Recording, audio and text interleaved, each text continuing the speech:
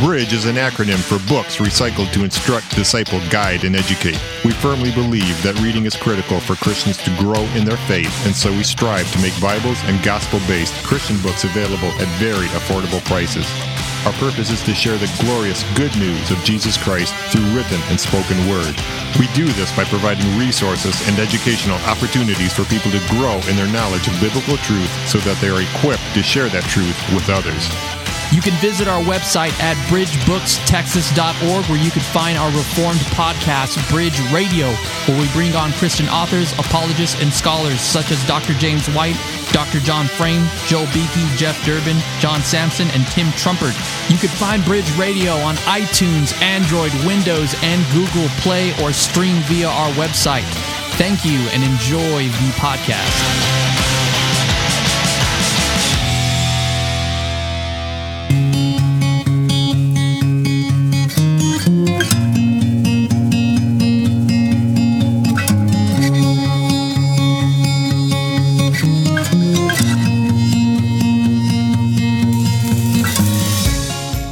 Speaking to one another with psalms, hymns, and songs from the Spirit, sing and make music from your heart to the Lord, Ephesians 5:19. Welcome back to another episode of Bridge Radio, coming at you from the great state of Texas, proclaiming the gospel fearlessly and faithfully. I am your host, Julio Amado Rodriguez. You call me July, and across from me, I don't have A.W. Varilla, but I got one of my best friends. He's a worship leader at Grace Bible Church here in Laredo, Texas, in our community. And welcome and thank you for coming on, man. Yeah, glad to be here, man. All right, if you're a new listener, please subscribe to us. We're on iTunes, Android, Windows, Google Play, and right now we are currently in the development of an app just for our guests and listeners. And please go check out our past podcasts. Recently, we finished up our series on the doctrines of grace. It was a 6-part series, and we had scholars and professors come on the program, such as John Frame, Dr. James White, John Sampson, Jeff Durbin, and Joel Beakey. Last week, not last week, but the week prior to that, we had Rosaria Butterfield come and talk about her book, The Gospel Comes with a House Key. We had Harry Reeder, and then last week as well, we had a really good podcast on pornography and the addiction. So please go check that out. Don't stop listening to this one, but go check those out after, and we have much, much more. If you want to support our ministry, you can visit us by going to www.bridgebookstexas.org. Click on our About/Giving tab, and this is how you could support this great Christian Reformed bookstore and coffee shop. So anyway, you excited, Isa, for the guests that we have on? I am. I'm totally excited. Yeah, me too. So in 2010 at Mars Hill Church in Seattle, Washington, a worship leader gathered a team of his musicians to create a Christian band. Their sound is a conglomeration of music genres, including orchestra, indie pop, math rock, and hip hop. The band recorded their first EP, Sin, in 2011. In 2014, their EP, Live in Color, was released. Finally, in November of 2014, they released their debut LP, Becoming Who We Are, and since then, they have released 2 more. They've been tremendous and a big influence on us, since Isai and me are musicians, but their last 2 were Beyond Control, and the recent one is The Beauty Between, which we'll talk about today. And it's just an absolute honor and privilege to have on the lead singer and songwriter of King's Kaleidoscope, Chad Gardner. Welcome to Bridge Radio, man. Thank you for coming on. Hey guys, thanks for having me. So how's your day been going today? Dude, all I've done is made breakfast and vacuumed my basement studio. That's about it. That's about it. Sounds like a busy day. Hey, so we've seen, me and Isai have gone up to Austin twice to see you. So we've spoken to you before. You just probably don't know who we are. So that's awesome. Yeah, and I know just one thing, to be completely honest, like I mean, me and Isai we've agreed on this before, but we've seen like John Mayer. I've seen John Mayer live twice. I've seen Kings of Leon twice, and we all seen Young the Giant. Those are some of our favorite bands, but I know by far our favorite was going to go see you guys in Austin. So we're putting you up there, man. We're putting you up there. Wow. Yeah. So that's the best thing I'll hear all week. That's man, thank you. Yeah. That's awesome.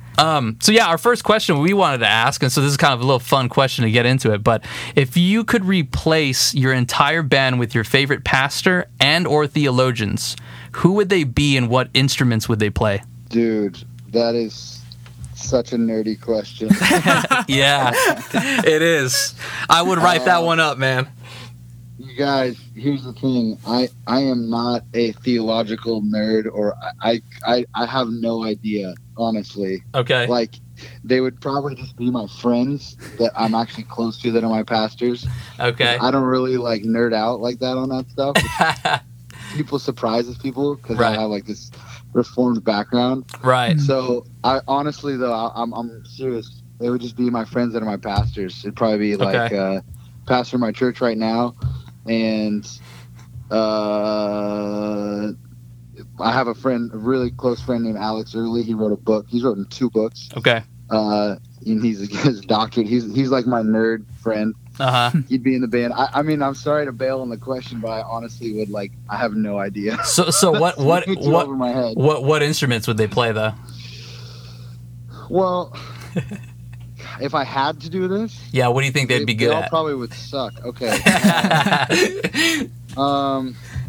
You know, guys who just read books for a living, they're probably so bad at music that we'd probably be like an electronic band, and they would all just play like samplers or something like that. and Push just buttons. cue stuff. Yeah. And I would do all the music ahead of time, and they would just cue samples. That's probably what ended up happening. Yeah, that's true. It's such a nerdy question. One second. John Piper would be the lead singer, though. I wouldn't actually sing, and he would just be shirtless, and he'd be wild. He'd be a wild front man. He'd be like a screamo, something like that. You'd be a screamo singer. All right then. So Chad, just wanted to start off too. Can you share your testimony about how God drew you to saving faith? Yeah, I just grew up in the church. That's really it. My parents are faithful believers, and I can't remember not talking about God in my household, not having my parents not, pray with me for things that were difficult for me from a young age. The thing that I was sort of the tangible time in my life where I started to really feel like I came to know God personally was when I was probably, 4 or 5 years old, and I've always had anxiety disorder, and I had a lot of asthma as a little kid, so I'd have panic attacks, and then I wouldn't be able to breathe, and I just feel like I was going to die. And so my mom spent a lot of time praying with me, reading the scripture, sometimes, while taking me to the hospital, stuff like that. And I really did feel like that's kind of how I learned who Jesus was and came to know him, was through kind of just having to go through that as, a really, really young kid. I think my parents told me they remember my first panic attack. I was 2 or 3 years old. So that was just this thing where as a young kid, even though I grew up, in a great household with great parents, there was always this fear that I was going to die. And I didn't know where it was coming from or why that was happening to me. And it was a physical thing, like you stop breathing. Right. And that was really where I kind of needed to, at a really young age, find out who God was and think about death in a very real way. Well, yeah, I was raised in the church and raised in the faith, and that's just literally it. By the time I was 16, or let's see, eight. When I was 18, I ended up interning for that church that I kind of grew up attending, because I was really, really interested in becoming a worship pastor someday. And so I led worship for 2 years there, and then moved on to Mars Hill Church and kind of started King's Kaleidoscope down the line there. So, sorry. That's awesome. Not that noise there. Yeah. Yeah, and I think the usual story with that is kids usually start showing a disinterest because it's more of a tradition after a while, but you grew up with a sort of a more personal relationship with God in that sense. You were leaning on him. And Definitely. Yeah, this is something that me and you share, and we'll probably talk about it further down the line in the podcast, but is dealing with anxiety. I know the first time I ever listened to the song Prayer, and once I knew sort of what was behind the meaning of that, the song to me meant a lot more because growing up as a child, I struggled tremendously with anxiety. I had like separation anxiety from my mom. I thought people were gonna die, and it was already to the point where I was like 6, 7 years old, and they were gonna put me on Xanax. By the grace of God, I never went there. It was terrible. So I relate, and then just going back to what Isai was saying was like, there's this dependency, especially me as well, growing up in a Christian household. There was always that dependency on God and seeking after Him or having my parents guide me towards that direction. So yeah, and at what age did you start to have interest in music? Is this something that you grew up with, or it was just at a specific age? Yeah, I mean, that was also just kind of from being young. Like I was in my church had a kids choir that I joined. I actually got kicked out of it, which I didn't remember till like a week ago. My mom told me that they kicked me out because I was too like rowdy and rambunctious. But my parents did a lot of music at church, and I would just kind of hang out with them. Sometimes on stage or whatever, like trying to play a little pretend guitar with my dad. And my whole family is really musical. Like my mom sang in jazz choir in college, and everybody played instruments. My uncle has a chamber choir in Seattle that's very accomplished, and it's just kind of in my family. So I kind of grew up all around it. And my first instrument was drums. Okay. Well, no, that's not true. Everybody in my family had to take 5 years of piano lessons. So I did that and hated it the whole time. And as soon as I was in 5th grade, it was like, finally, I got to pick my own instrument. I played drums in, middle school band and whatnot, and playing drum kit. And I really, really, really started to kind of fall in love with making and writing music in like 6th and 7th grade when I started to DJ. All right. So I started, I was just really into hip hop all growing up. And I just started collecting vinyl records and sampling and making beats. And,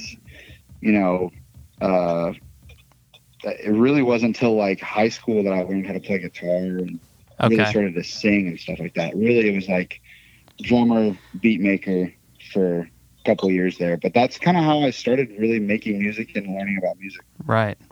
And so what was the moment whenever you said like, hey, I want to pull this band together and make this, ginormous band with like 15 people, and it's going to be called King's Kaleidoscope. What was like the influence behind that? Well, a lot of the influence behind that is from the way I grew up making music sampling. So like a record collection that I would have, and I would be sampling. I could sample anything I wanted to, a choir, string section, horns, anything, Right. And so even before King's Kaleidoscope, when I was working at a different church, I was compiling like a lot of people to play a lot of different types of instruments. And I was arranging, when I was 15, 16, 17, 18 years old, I was like still doing like kind of what Kings did at first. Like I was arranging hymns with tons of different instruments. And then I got to Mars Hill Church in Seattle when I was 21, something like that, 20. Like 20, right before I turned 21, and ended up working there for 4 years. But during that time, a couple of years into it, we had to actually like give the new group of folks at that church that I had been kind of wrangling a name, because we had to put out the Sin record. Okay. Or the church had to put it out. So we were kind of like, okay, we actually need a name. And King's Kaleidoscope was the most reasonable name that we had come up with. Or we didn't even come up with it. A friend of ours came up with it. Okay. And it was the only one that like wasn't absolutely ridiculous. So, do you remember any of those other names? Do you remember any of the other names? Yeah. The Buddy System. What? Nah. Seriously? Yeah. I hit for Bobby. Freaking Vortex. Like there's just tons. They're just all funny. These all sound like punk bands. Yeah, totally. Riot Salsa, Shekinah Ruckus. Like we were just Shekinah Ruckus. Yeah, we just like, it wasn't a serious thing. We're just kind of like, well, whatever. Yeah. And so then through that church, we put out Sin and A$AP Zeros, like some hymns we played all the time at church, and a Christmas one. But that's kind of how the band was formed. Is like the church. We just wanted to release the music that we were playing on Sundays for the church to have during the week. And It ended up just kind of getting out to a lot more people than that. And then, and then when I left, we had this big dilemma of like, okay, I'm going to go make an actual record, which was our first record, Becoming Who We Are. Mm-hmm. Do I keep the name King's Kaleidoscope, or do we let it kind of die out with the church and pick a new name? And we ended up keeping the name, which is funny. My manager's down here with me right now. We're just talking about like we have this constant dilemma that it's a blessing and a curse, because those EPs initially were for such a specific purpose. They were just so obviously like for just corporate singing, and now that we don't have really any of that, we're just a band now, right? And so it's hard. Like they kind of feel to us like two different things, but they have a lot of similarities. So we're kind of we're always looking back, going, oh, should we have like started a new band or like a new name or something? Because these new records, they feel like who we actually are, and most of our new fans, they don't really know what's going on with that stuff from when I was working at the church. But then the people that knew us from that time, the story makes great sense to them. Yeah. But it's just harder for new fans to understand. Like, you hear Sticks and Stones, and then you hear like In Christ Alone, and it's like, what? This is like a completely different thing. Correct. Yeah. I can see that. Yep. Yeah, and so now, this is a question that's definitely related to this, but like, would you see King's Kaleidoscope now as as a ministry, or like, what's the mission of King's Kaleidoscope? Is as I would phrase it. Sure. Man, it's a big question. I mean, to be honest with you, King's Kaleidoscope is sort of an extension of me getting through life by just making music. That sounds kind of weird, but when I was growing up dealing with just all of my anxiety and emotions and all that stuff, I would just retreat to my room and make beats and kind of pour my guts into them. And that's how I got through life, in a sense. And it actually still feels like that's the powerful thing that King's does. And that's what then God kind of takes and blesses the church with. But it's not necessarily like I look at making a record and go, all right, what do we need to communicate? What does like the church need to hear? Right. I don't think of the audience in that way. I think of very personally, like what do I need to say? Like what do I need to make right now to get me through whatever I'm going through, or to reflect what I'm feeling? Like it very much is like, it's just art.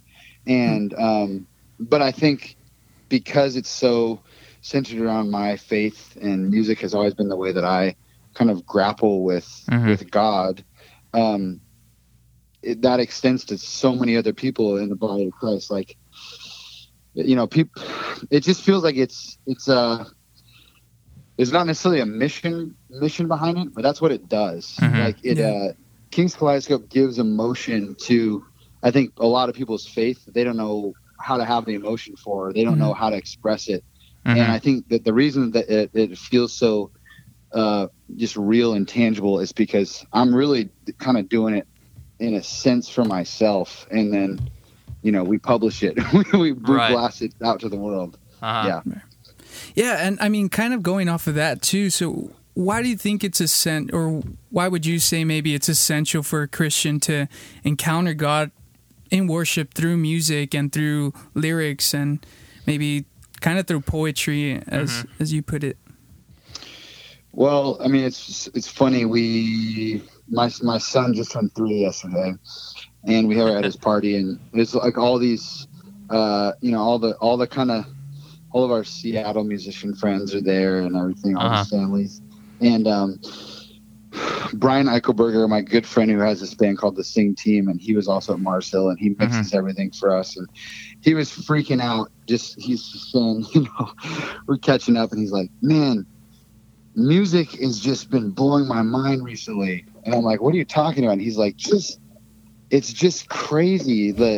It's science, and it's empathy, and it's literally just like sound waves that come out of nowhere and Yeah. they create emotion, and it's so it's literally like it's just a freaking glorious mystery. Yeah. As I much get as it. nature, where you kind of go, it's not that like, why is this essential? It's just kind of like, how does this even exist? Yeah. Like what even Uh-huh. is music, and what an incredible thing that Yeah. exists that we can kind of like have and feel and Mm-hmm. be a part of. And Yeah. that's kind of the way I look at it, is just it's just this like phenomenal, like natural phenomenon that God created that moves us. And and so it just makes sense that that's something that we do in church, because people do it everywhere. Like it's, Right. it's all over the world. Yeah. Right? Yeah. I was talking to Isai exactly about what you just mentioned right now, you Yeah. and your friend. I teach music here at Bridge, and so I've been teaching guitar lessons since I was 16. And I think, I mean, it's just true. It's the more you get into music and you start to study it, more the science, the Yeah. music theory. I mean, it's just crazy how you have, in one key, there's only 7 notes. And then a chord, minor and majors are made up of just 3 notes out of that 7. Uh-huh. And there's just these laws that are within these, this metaphysical, you can't touch it. They're literally just sound waves, and they bring us joy, they bring us sadness, they bring about Right. so much emotion. And it's just and it's just weird within that system. I mean, you know about the circle of fifths, music theory, and Yeah. all that stuff. And it's just weird. Like if you go with outside of those seven notes, you all of a sudden have cacophony, and it sounds bad. Like why is that? Right. Why? You ask all these, you go on and on and on, and ask all these philosophical questions. But I completely agree. It's just music's trippy, man. It's very interesting. Yep. It's wild. I was just going to interject a little bit. Yeah, go. Then we got a guy in my band who also teaches music and math, and he makes atonal music. Okay. And so he makes music that does exist outside of the circle of fifths for fun, Right. to like push the boundaries of stuff and go like, well, if you grew up in India, you wouldn't think this sounds sad, but check this out. Like it's not a Western scale. Right. And it just further, like, it's kind of like it just it just opens up a whole other universe of like, well, this makes me feel weird. And he's like, well, yeah, because you've been raised in 300 years of that feeling weird, but check it out, like this wouldn't feel weird. You know what I mean? Yeah, So yeah. No, it that makes it sense. just makes the mystery even deeper, kind of. Yeah, like we really don't even know the boundaries or even if there Right, is to right. music. Yeah, that's it. I mean, you look at, I mean, it's weird. Like you have like just these 7 notes, or like even if you're saying not even 7, you have the 12, and you just kind of Right. use it like a paintbrush, like colors to make this picture, and we don't know, and maybe there's colors we haven't even seen. I don't even know what that means, but it's Right. just, are there Yeah. notes we haven't even heard, frequencies we haven't even heard? We're getting all trippy on this podcast. I like it. Yeah. So the latest album, Beauty Between, it definitely takes on a new sound than your prior albums, as we've talked about. But what made you what was the desire to go into the genre of hip hop, and also too, what's the meaning behind the title, Beauty Between? Yeah. Well, really, it just came out of me producing for some hip hop artists for a while, and I was trying to make stuff. Andy and Minio, and I were working a lot together with our new drummer Daniel Steele, and working on music for him, which was really refreshing to me, because it took me right back to being 13 and 14, and it just felt super, super fun. But we had all these ideas that weren't going to work for Andy, and I didn't want to like necessarily leave them on the shelf. So I just bandified them. So like Alive and Safe Retreat and Playing with Fire, those might have been the only 3. Those are the only 3 initially that were kind of started for Andy, and they weren't going to work for him. So I had this, I've been in this hyper collaborative zone where I was meeting the guys from Reach Records and Humble Beast, and kind of coming in as the the indie music guy from Seattle, or the guy that could get weird sounds or sample weird things. And so just hyper collaborative. And we just had the idea of, we should do a mixtape with all this stuff. Like, we should actually release all this stuff.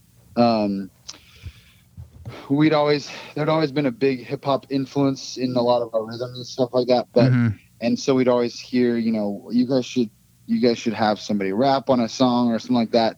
And that always just felt really like, I don't know, that's like some Nashville for King and Country type, like, just really predictable thing that we would do.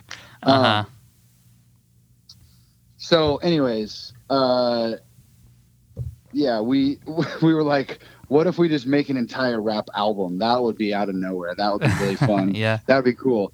So we went for it. Initially I was going to have a rapper on like every song. And I literally just started getting people's numbers and texting them. Like, I'd never met Derek Minor when I was hitting him up.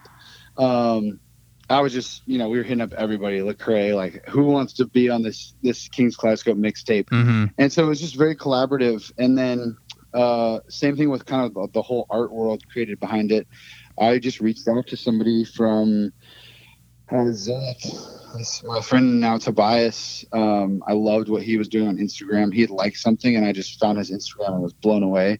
And so we ended up collaborating, while I was making the mixtape, going back and forth, kind of creating this visual universe. And so even the title, The Beauty Between, kind of, it encapsulated the whole thing, where we were working with a bunch of different people that came from different places in the world, different cultural backgrounds, different races. They had different theologies, and there was a lot of beauty in the middle of all of our perspectives. And wherever that Venn diagram crossed over, there was this commonality that was really, really beautiful. And so that kind of, the whole project really was all about collaboration and kind of reaching outside of what was like, the zones we had been working in before. And it was really fun. So it did turn out much more like an album. I think people think about it like a full-length album, but it's only 30 minutes. But I guess that could be an album now that Kanye did all those 7-song albums. Yeah. So. Yeah. When I first heard that the album was coming out, I didn't know it was going to be a hip hop album, so I started playing it, and I was like, "Whoa, this is completely different." I had, it took a little bit of adjusting for me. I will be honest, but eventually I ended up liking it a lot. So. Yeah, we're stoked about it. Yeah, no, it's great. You guys just make good music. Period. You guys are not afraid to go outside of the boundaries of you guys. Y'all push it. So Alive is by far one of my personal favorite songs off of the album. What was the inspiration behind it?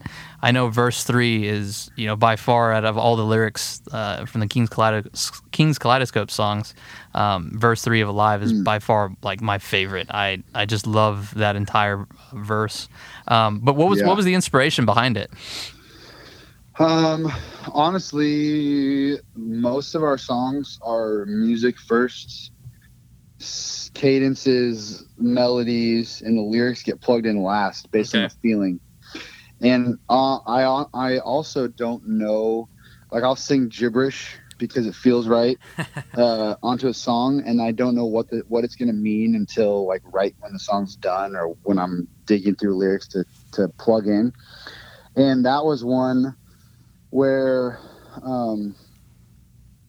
the whole feeling was this.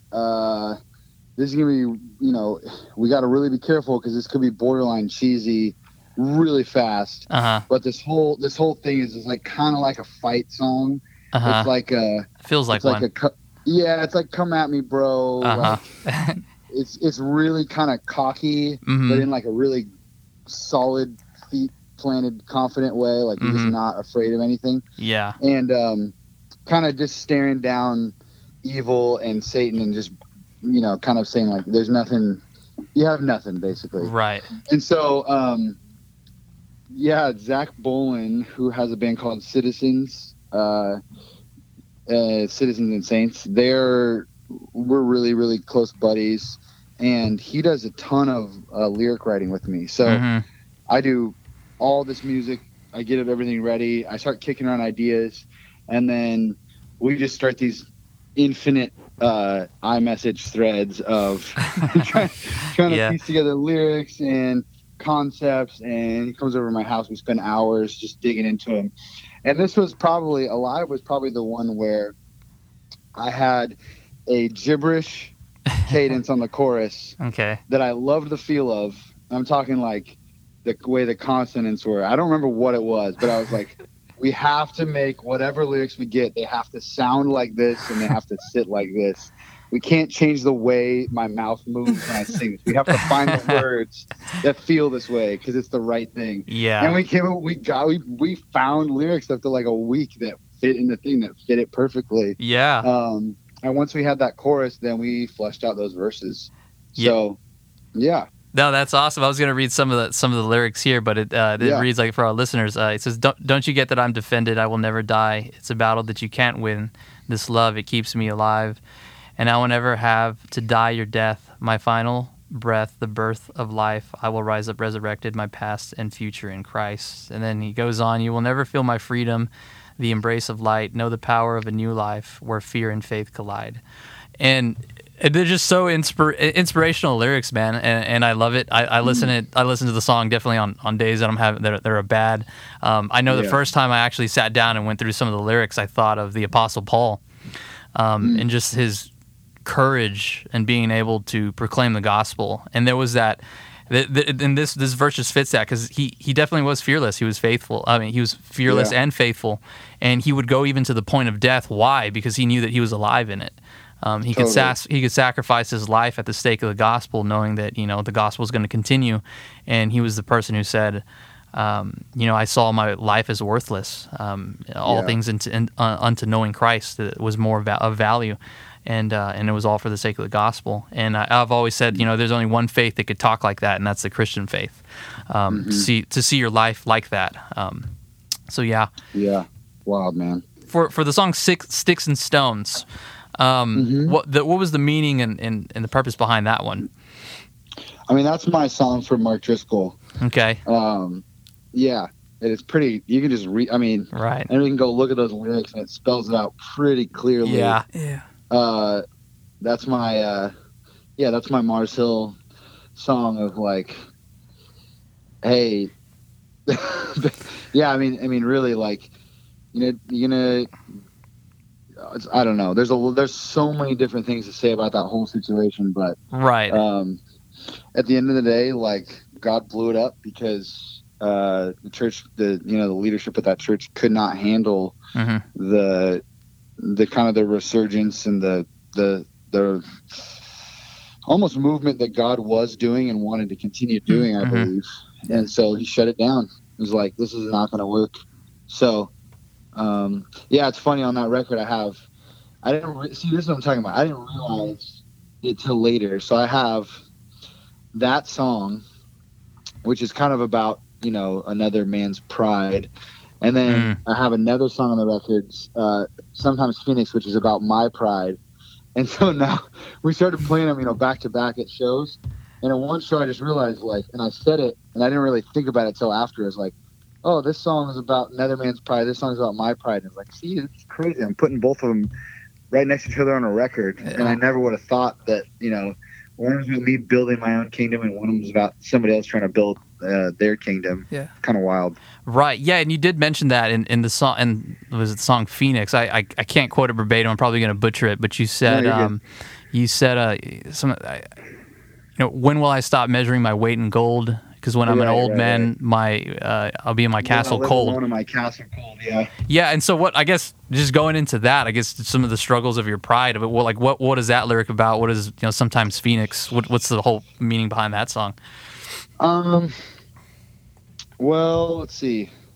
I mean, once again, it's kind of, you can read the lyrics and get the picture of it. But I had a friend tell me when I was like 25, or through somebody else, they were like, oh man, Chad, he used to be like this wild phoenix, and now he's just like this kind of normal he's just cooled off. Now he's like too tame now. Mm-hmm. And that was like super hard for me to hear, because they're basically saying, you know, well, Chad's as an artist now is just kind of like normal. Right.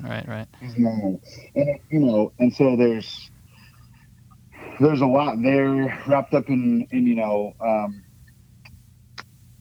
I feel like a lot of my identity is always being challenged to come from what I produce and what I create. Mm-hmm. That's always like an internal struggle for me. Okay. And so, yeah, that whole song is basically just talking about this chasing after building something for yourself that ends up kind of leaving you all by yourself and alone. Okay. Yeah, that's really it. You know, I mean, it really is like about building your own kingdom for yourself out of greed or desperation, and then just being left all alone. Okay. And, you know, the image of a phoenix is kind of this like super rare, kind of like incredible, like, you know, thing that you can see, like, wow, look at that. Yeah. And so, and it was kind of like this, the feeling for me is that, like, I can do that. I can make people look at what I make and go like, oh my gosh, look at that. That's amazing. Blah, blah, blah. And then the next minute I'm like tapped out because of my anxiety, or because I just can't keep up that facade necessarily. Okay. All right. And so that's where the sometimes comes in. It's like really inconsistent. I say like inconsistent wonder. I'm afraid to let them down, you know, or stuff like that. So yeah. All right. Well, you mentioned anxiety, and so with that said, I definitely want to talk about the song "A Prayer," because that's when we talked, up in Austin. I remember when I spoke to you, I have a lot of great appreciation for that song and the reason behind it. I mentioned it at the beginning of the podcast, but for our listeners, I really wanted for you to give like the reason and the meaning behind that song to bring clarity. And maybe this is something just as me and you who struggle with anxiety, could bring kind of clarity to the situation. Because a lot of people they'll be like, "What? There's an explicit word on there?" He throws out an F-bomb, and I personally don't know if I would have thrown the F-bomb in the song, or not, but I just want to kind of bring understanding, if possible, just to this struggle of anxiety. I mean, it goes deep, man. So if you could just, expound on that. Yeah. So when I was 25 years old, I left, maybe 24. Yeah, I don't know, 25 years old. My wife and I both left super unhealthy church environment that was really manipulative, where we left our community there. We left 2 jobs, so we ended up having 0 income. Then we had a stillborn child, our first son named Zion. I wrote him a song on the first record. Then we lost 2 other family members the same night that summer. Wow. Then, and also in the same 6 months, my wife's dad was diagnosed with brain cancer, and he lost his life 10 weeks after that. Wow. Really sudden. Wow. So that was and I was recording Becoming Who We Are during that time frame. I'd never made a record in my life. So, I was making it on my laptop. So that whole period was so heightened and intense. It really spun me out for about 2 or 3 years, where I just was, I literally, it's kind of like a nervous breakdown. It's hard to think of it that way in the time, but when I look back on it, it's like, that's basically what I was. I would get nervous in the car on the freeway if there was traffic. I couldn't look up at the sky because I felt like I was going to float into off of the earth into the universe. Couldn't get on. Airplanes were like out of the question. Kings couldn't really travel on our first record and play shows. All this stuff, right? So that was just where I was for 2 years. And those 2 years are kind of this stacking up of the record Beyond Control, which is just, that record just kind of is the whole journey of me wading through that, waiting for God to help me, looking for him every day to help me get through each day, and all of that. So, and A Prayer is kind of I don't know, it's definitely like the bold header for that whole season, where gosh, I mean, it's so weird how songs come around. So I had this demo with that melody that literally was going to be a pop song. We thought this is going to be the pop like jam on the record. Is like Four on the Floor. It had that melody, it had like these synths in it and all this stuff. And it lived there for like 7 months. And it was always the one as I was chipping away on the record of like, well, when we come back to that one, it'll be easy because it's so catchy. It's going to be easy. I'll just keep working on these other ones. I'll work on In This Ocean or most of it or whatever. And, you know, that one's going to be easy. And every time I'd go to try to do some of that song, I just couldn't get anywhere with it. Wow. And then eventually at some point, you know, we just did like 808s and it became like super, super haunting and, you know, completely different feel. And so that was when, you know, I sort of completely retooled what I was singing about. And actually, you know, gosh, it's so crazy. I even did have the "Will I fall or will I misstep" line, but I didn't know what it meant. It wasn't going to mean anything. And so, sorry. No, that's all right. My boy just came downstairs and like, I want to interview, buddy. So, so yeah, you guys see what I'm saying when I referenced this earlier. I even have a lyric, or I have something subconsciously in my head, and I don't even know what it means. That was kind of that lyric. But I ended up almost in one night just feeling super, super heavy, sitting in my basement that I was vacuuming this morning and kind of sang both of those verses, and they just were what they were, and I just let them sit there. And I just knew there was something that was so powerful about me just kind of transcribing that emotion. And it just sat there for like 3 days, and I played it for a few people, and they're like, oh my gosh, this is really, really powerful. What's the ending going to be? Because I had the music for the ending, but I was like, I don't know what it's going to be. I don't know what I'm going to say. And I couldn't touch it. I couldn't listen to the song without like weeping because it was just so honest to me. Yeah. And then I finally, I waited 3 days, and then I finally went downstairs, like when nobody else was home, and was just sitting there trying to work on the song, singing stuff and praying. And the lyrics to the ending just like boom, boom, boom, boom, boom. They just hit me super hard. They're like, you know, flooded me typing through some ideas. And I sang it once or twice, and that was it. And I couldn't, I mean, you can hear me, I'm like crying in the end of the song because I'm feeling like I'm just hearing this truth from God. So, and just feeling it. And that was it. And then we had this huge, you know, and once again, I couldn't listen to it when we mixed the song because it was too emotional for me. Wow. You know, it was just like, it was so intense the first couple of times we played on the road. Like, I think it took me about a year to get used to just playing it. Wow.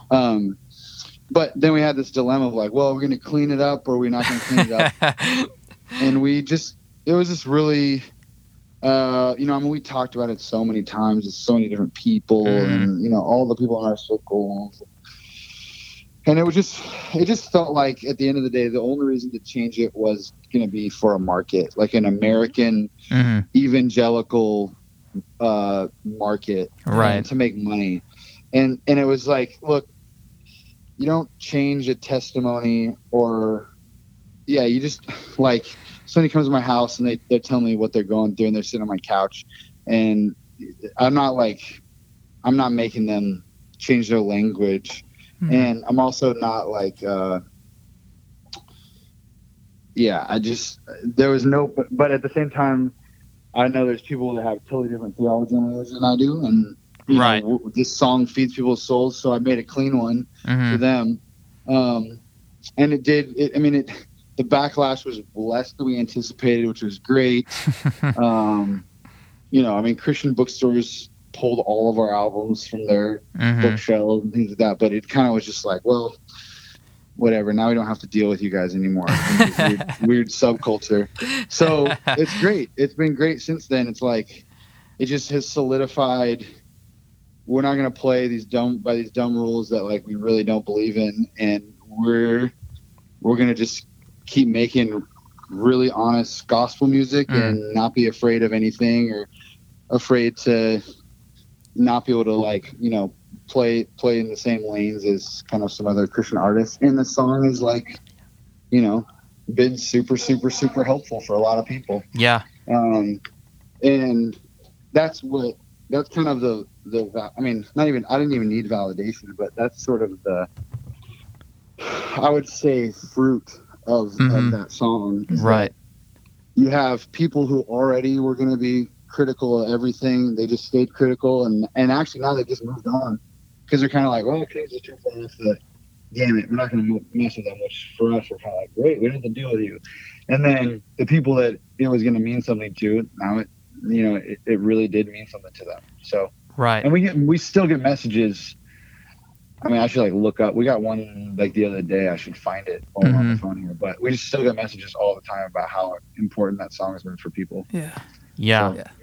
Well, the first time I was in Isai's car and you played it for me, and he's sitting across from me, and and I was just like, wow, this song is extremely powerful. And I think I went home. I went to go look at like what the whole meaning behind the song was. And like I said at the beginning of the podcast, like I've struggled with anxiety tremendously, and I mean the fear is heavy, man. Like it runs deep, and I think until like people really know what true, like I guess clinical anxiety, if you would call it, feels like, it's terrifying. I mean, you're crippled. Like there's nothing that you can really do mentally. And that was another thing that I did notice in the second half of the song is that it did sound like you were weeping, on many of the parts. And this is another question I want to ask, because I had read an article online that it said that, you know, something behind this song was that in your anxiety you were scared that Jesus wasn't going to be next to you when you died, that you had like maybe some sort of unassurance of faith or a struggle there. I don't know if you could just clarify that up. Yeah, probably. I mean, I don't remember saying that, but I think that's definitely something that I'm afraid of a lot, because I mean, faith is faith. Faith is jumping off of a cliff. That's the way it feels to me. And so I can know something and not in my mind and not feel it at all in my spirit. Especially like in you know, with like mental health stuff. It's like, I can believe that God loves me, and I can also feel every part of my body that I'm going to die. And I'm not safe. And faith is saying like, I guess I'm still going to say that you're good, God, but you sure aren't helping me out right now. I feel like everything's falling apart. That doesn't make him less good, but it is what it is. So I've had that a lot, you know, but it doesn't make me necessarily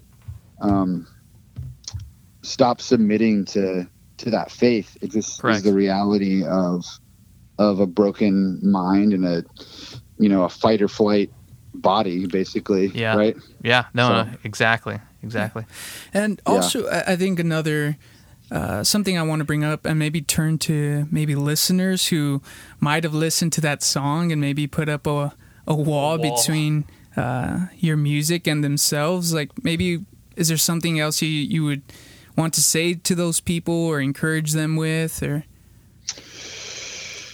man, honestly, I would just say that I mean, I don't understand it, honestly. That's what I would say. I would have a lot of questions. I just don't get it. Like, I genuinely don't understand. And we probably have a very different philosophy on life. But I just found this message that from the other day that's literally somebody, you know, I won't say their name or anything, but this person just reached out to us and said, you know, I just want to thank you for your passion, your Christ-centered songs. I heard your song of prayer, and at first was unsure how I felt about it. And then they go on to say that they had asked somebody else about it, and the person was saying, well, it's, you know, from this time in his life, it's about, you know, when they lost his child. This person, they came home to their 4-month-old who had suffocated and died at their house in their blankets. And they couldn't save their baby. And the prayer was this song that like helped them through the time, and they used it. Let's see here. Yeah, they made a video with pictures of her and family with a prayer playing, and their 4 other kids called it Betty's song, which was their little girl. Wow. And so you look at that, and it's like, are you just being like a Pharisee and whining about something that you don't want to even try to understand, or some like, I just don't understand it. Like, do you get that? Like, when we go to Norway, they're like, nobody cares here. You're singing the gospel. Or do you get that when we go to like New Zealand, the director of the festival is like, that song's the reason you're here. You know, it's just a short. Like, you have a Western American evangelical view of language that's so tiny. It's so small, and the heart behind something is so powerful and so gospel saturated. It's kind of like, I don't know. It's frustrating, I guess, in a sense of like, you see like what this is actually doing for people and what it did for me. Like, we're not doing this for any reason outside of like, it lives real. Right. You know, like, yeah. It's just real. That's why you do stuff as an artist.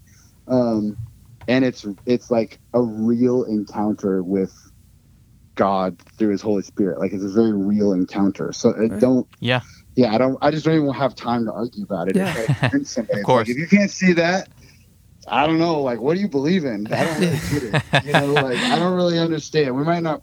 Well, I don't get it at that point. You know. Yeah. No, that's clear. Yeah.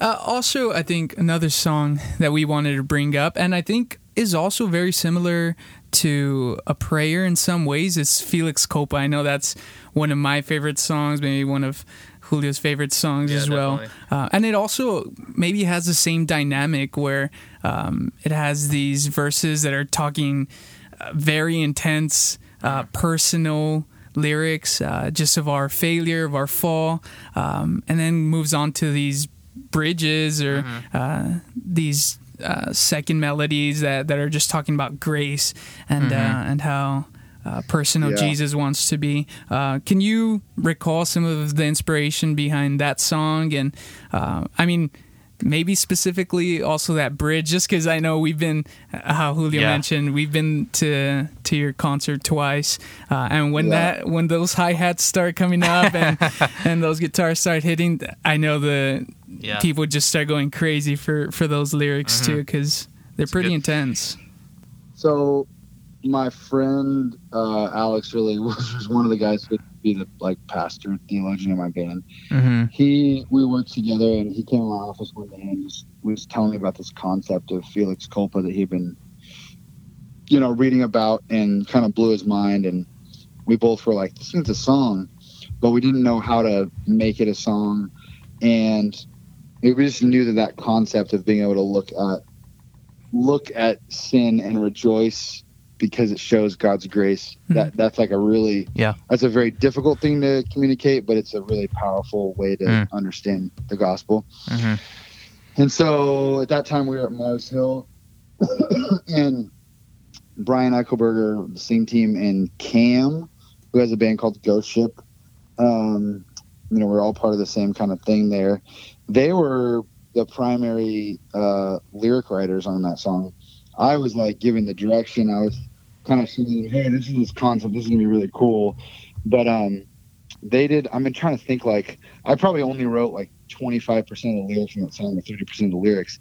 Cam went home after we'd been sitting in the studio talking about the idea, and he had a nightmare and woke up and wrote the bridge to Felix Copa. Wow. But he had this vision, like, nightmare where he was this guy like on top of this throne of bodies, and it was like this crazy thing. And he woke up and wrote the bridge and brought it back in, and we were like, oh my gosh, this is crazy. This is perfect. And so, and so in that sense, I very much was just kind of on the side directing the vibe and saying, like, this is what we got to say. But those guys did all the heavy lifting of Morris maybe. But Brian wrote a lot of the first and second verse, and Cam wrote that bridge, and so I mean, yeah, it was like a team effort on that one. Right. So what's coming up for King's Kaleidoscope? Like I said, we're making a new record right now. We've got a lot of stuff, and I'm in this like sifting period of really kind of waiting for what's going to settle and what it is that I do want to say. So far, a lot of the stuff is about apathy, and that's going to be some kind of a theme on this record, but I'm not sure how. But I'm just... All right. Yeah, there's going to be something in there for sure. And it's yeah. But I mean, it's as fresh as Kings has always been. It's new and it's exciting, and like I can't wait for people to hear it. Yeah. And we might test some of these songs on a tour. We're going to announce it soon. We have like a Midwest tour, and we might test a few songs this fall. Okay. So, yeah. Awesome, man. Well, Yeah. hey, well, we appreciate you for coming on to the program. We're already hitting the top of the hour here. So, but again, man, we appreciate you taking the time out of your day to come on, Chad. Thank you guys so much for having me. I appreciate it. Yeah. And hey, whenever you have the next album come out, man, we'll have you back on. We'd love to have you back on to come talk about it. All right, let's do it. Thank you guys so much. Yeah. All right, everybody, thank you so much for tuning in. Again, like, subscribe, and grow in the grace and knowledge of our Lord and Savior Jesus Christ, in whom are hidden all the treasures of wisdom and knowledge. And we will see you back on the next one later.